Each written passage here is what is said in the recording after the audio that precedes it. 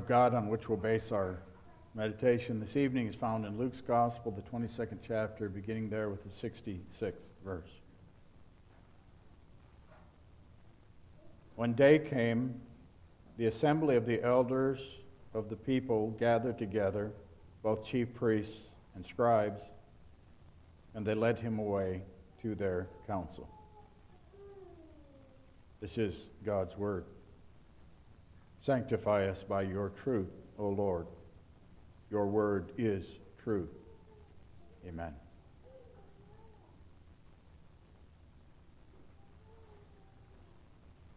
Dear fellow Christians, the chronology of exactly what happened on Thursday evening and Friday of Holy Week can be a bit confusing. Now we get the upper room, the celebration of the Passover, the institution of the Lord's Supper, the foot washing, and then the arrest. But then what happens after that can tend to get a little bit, again, confusing, hard to follow. Jesus actually had multiple trials, 5 of them, in fact. The mob sent from the Jewish leaders arrested Jesus in the Garden of Gethsemane, bound him, and led him first to Annas, where they had their first trial. Annas bound him again and sent him to Caiaphas, where he had his second trial. Caiaphas then sent him to the Roman governor Pilate, where he had his third trial.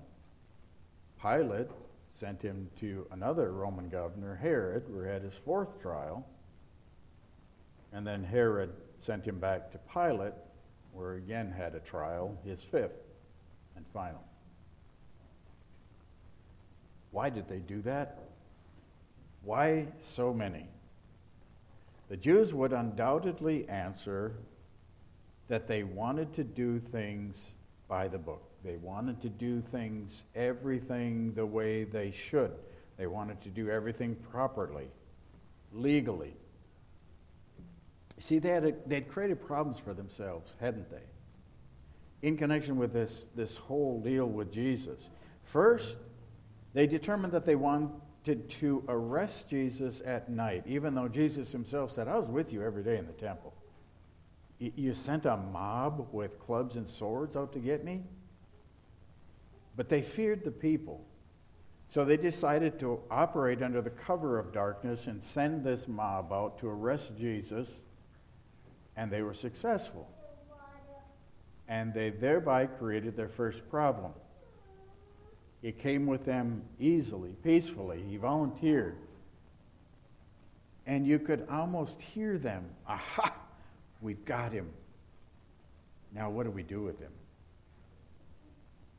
See, legally, what they were supposed to do with the prisoner is just hold him until sunrise, because Jewish law forbade a trial until after sunrise. There's no such thing allowed as a nighttime trial. So what did they do? They held a nighttime trial. Exactly what they weren't supposed to do. Why did they do that? Why did they conduct that trial at night, knowing it was wrong? Wasn't it prohibited? Well, evidently not when you're trying to condemn an innocent man. The Jews had another problem. They realized that they had no evidence that they could use to convict Jesus.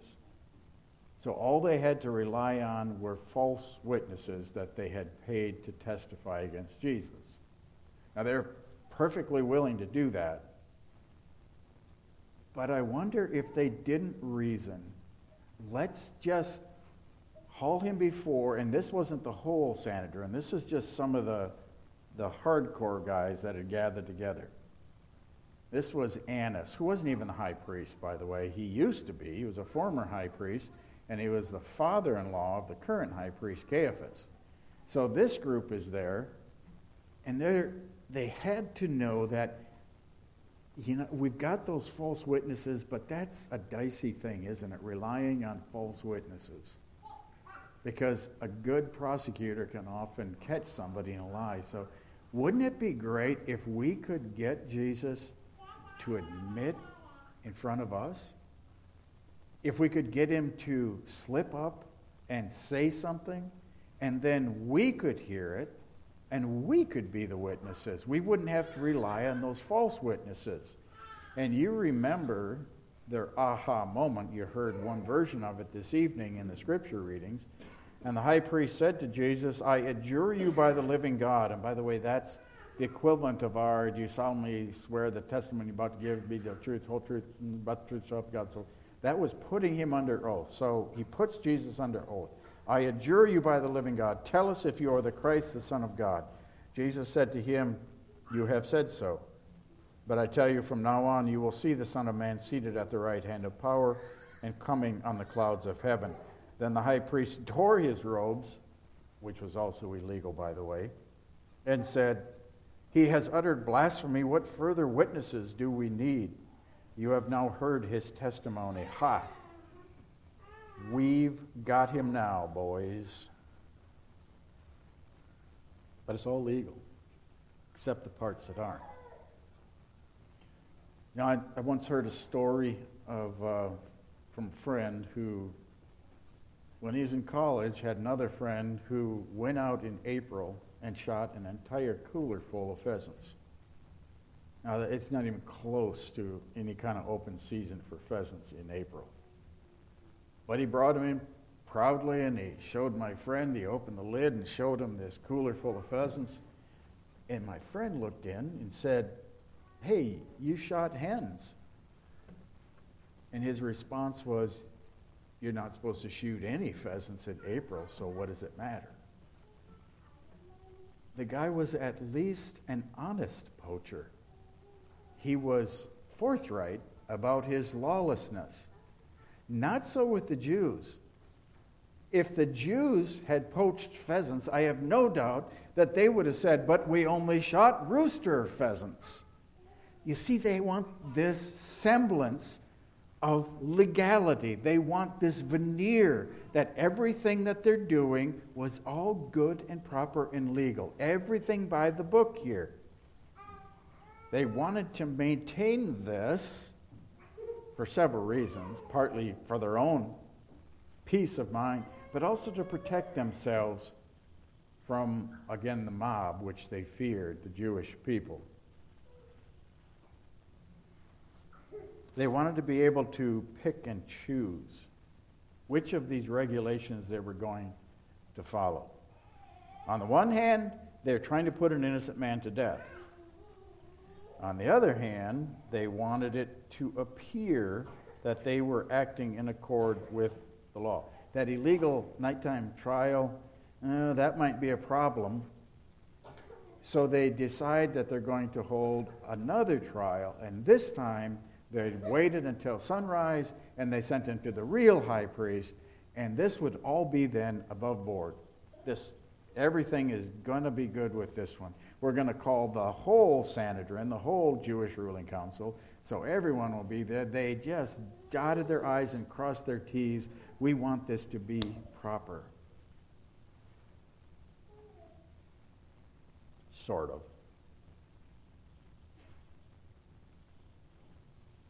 Everything was going to be legal and above board. Oh, and they would beat this innocent man barbarically, but at a legally called trial. This preoccupation with the appearance of legality also explains what comes next. The Jews lead Jesus off to the Roman governor Pontius Pilate. Why would they do that? The Jews despised the Romans. They resented Roman rule over them. Why would they then take a Jewish man whom they had charged with breaking a Jewish law or laws and take him to a Roman governor? Pilate had the same question. You also heard that in our scripture reading this evening. So Pilate went outside to them and said, "What accusation do you bring against this man?" They answered him, "If this man were not doing evil, we would not have delivered him over to you." Which didn't answer their question, but in a sense, the implication is, well, you can know he's a bad guy, or we wouldn't have stooped to bringing him to you, Roman governor.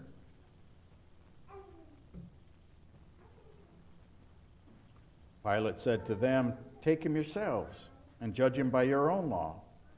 The Jews said to him, "It is not lawful for us to put anyone to death." So they'd already determined the sentence. They'd already determined that he was guilty. But the semblance of legality, the facade of propriety, meant that they would take them to the Romans.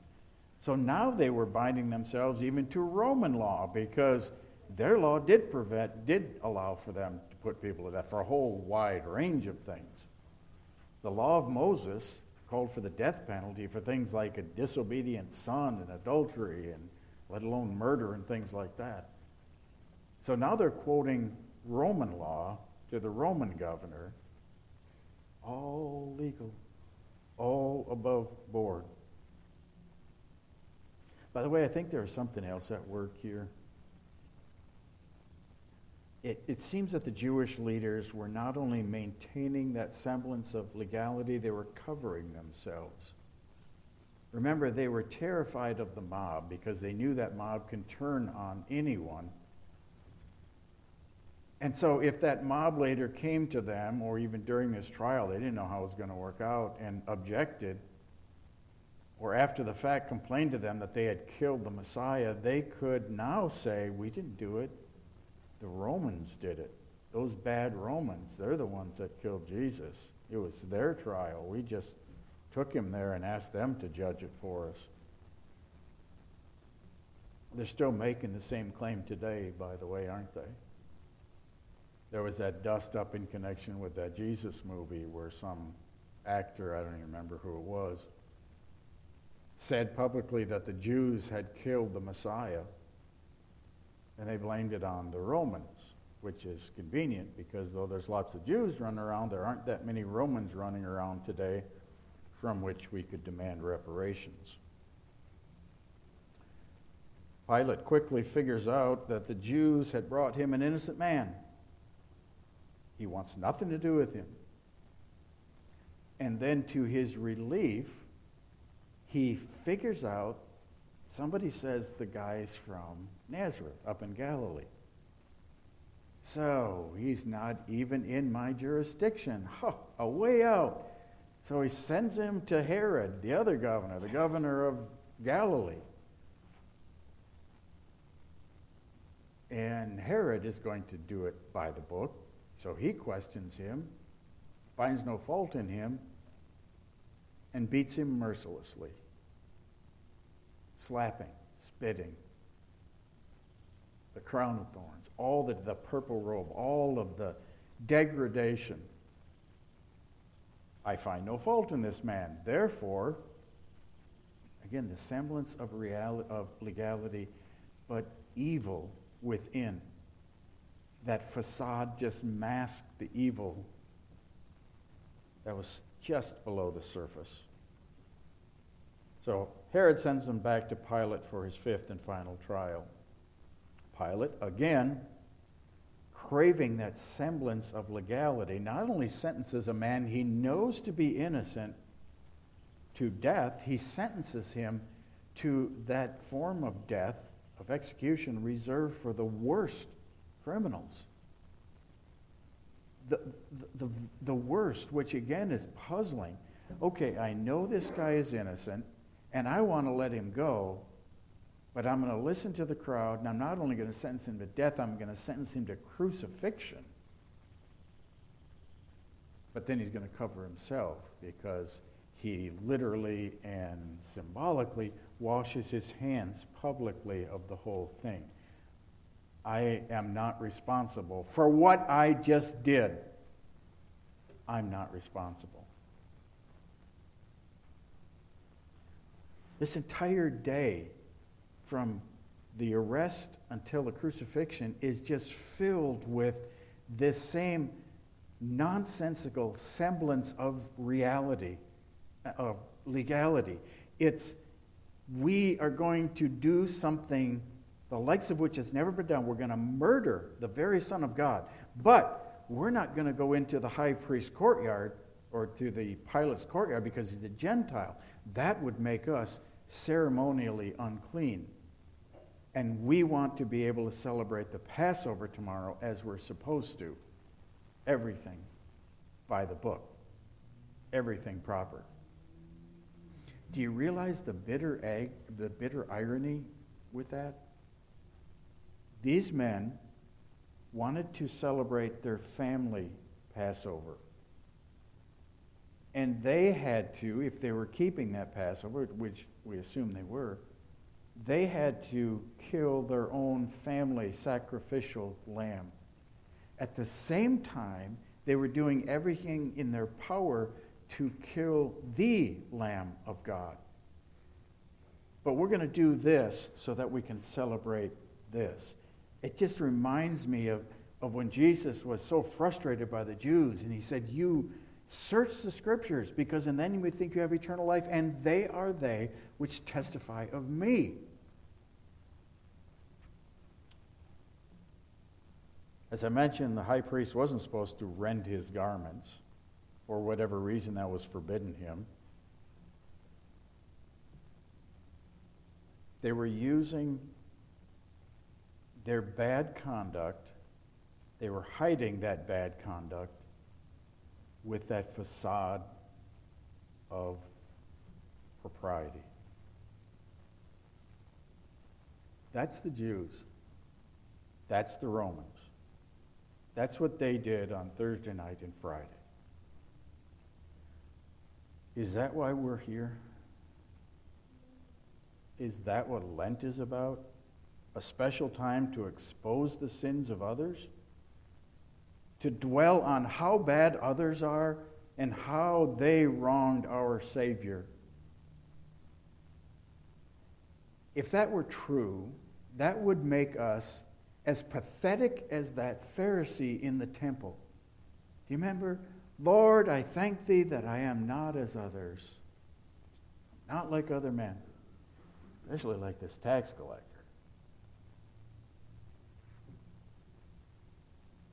If that's what we allow it to be, we would be just like that. True Christianity is not about examining the sins of others and condemning them and making ourselves feel superior. So what is this all about for us? What are we supposed to learn here? What we're supposed to do as Christians is, we read in God's Word what people did wrong, but that's supposed to teach us something about ourselves. Lent is that special time when we look at the sinful actions of others in connection with the Passion story and we apply it to ourselves. It's supposed to be that mirror that causes us not to sit in arrogance over against them and how bad they are, but ask ourselves, is that me? Do I have a semblance of legality? And the honest answer is, absolutely we do. Every single one of us. This outward appearance of propriety is so much easier, isn't it, than actual propriety? This covering ourselves with a thin veneer of righteousness is infinitely easier than being righteous with our actions. That's a part-time job, the semblance of legality, the semblance of propriety. We just do that at the right time and in the right way, and we can use that to cover all the evil that's within. And every human being does this to a certain extent. We want this public face to project to others. This, look at how good I am. That's not hard to do, by the way. Do a couple of nice things, throw it out there on your Facebook page, and voila, you are a wonderful, righteous, moral person. Good for you.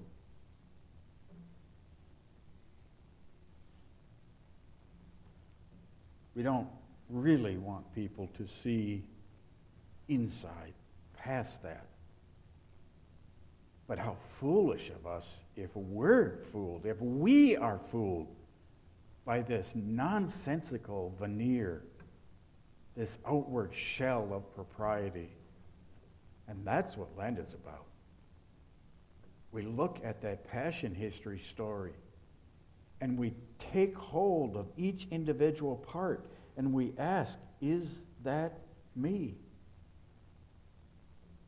And the answer here, for me, is yeah. We mask our impure sexual thoughts by boldly declaring our condemnation of abortion and adultery and homosexuality. We mask any abuse of drugs or alcohol or speeding or cheating on our taxes by opposing that shameful defund the police movement and championing law and order. We mask our poverty of faithful witnessing with bold confessions of what we teach and believe to fellow Christians in a safe, positive environment. We cover all the times we've served as extremely poor examples by making sure everybody knows that time or two when we did the good, right thing. It's easy too, isn't it? It's easy to fool others. Every one of you can fool your pastor easily. But you can't fool your God. God is never fooled. God never, ever plays the fool. Obviously, there's nothing wrong with doing things by the book. Jesus did everything by the book, didn't he? And that's what picks us up from the misery of our own sinfulness. That's what lifts us from that honest introspection during Lent. That Jesus, with him there was no pretense, no hypocrisy. There wasn't a veneer of righteous. He was thoroughly righteous. From the moment of conception till the day he died, he did nothing wrong. Nobody had to look at Jesus and wonder what was really going on inside there. He told everyone. He showed everyone. And that's what he carried to the cross, isn't it? Not that facade, not that veneer, not that semblance of goodness. He carried that perfect, holy life to the cross, and an innocent death offered that as payment for all of the rot, the sin, the failure that is ours. So our goal during Lent, during every time of the church year, but especially now, our goal is not to try to hide or pretend with our sin. It's to take that sin, honestly confess it, lay it humbly at the foot of the cross, and then hear our dear Savior say, I paid for that sin. You are forgiven. God didn't declare us to be innocent, to be not guilty, because we fooled him with an outward show of piety or sinlessness. He did it because of Jesus' genuine demonstration of perfection, freely given on that cross. And God the Father has declared the sin debt of you and me, the entire world, to be paid in full. The end result is therefore that we have no need of pretense. We have no need to put on airs or to project ourselves to the world as better than we are. Christ is not magnified when we do that. He's diminished. He's disrespected. Instead of the semblance of righteousness, bring all of your sins honestly and openly to your Savior. and there be thrilled with his statement, immutable, unchangeable, unending statement of forgiveness through faith in him alone. Amen.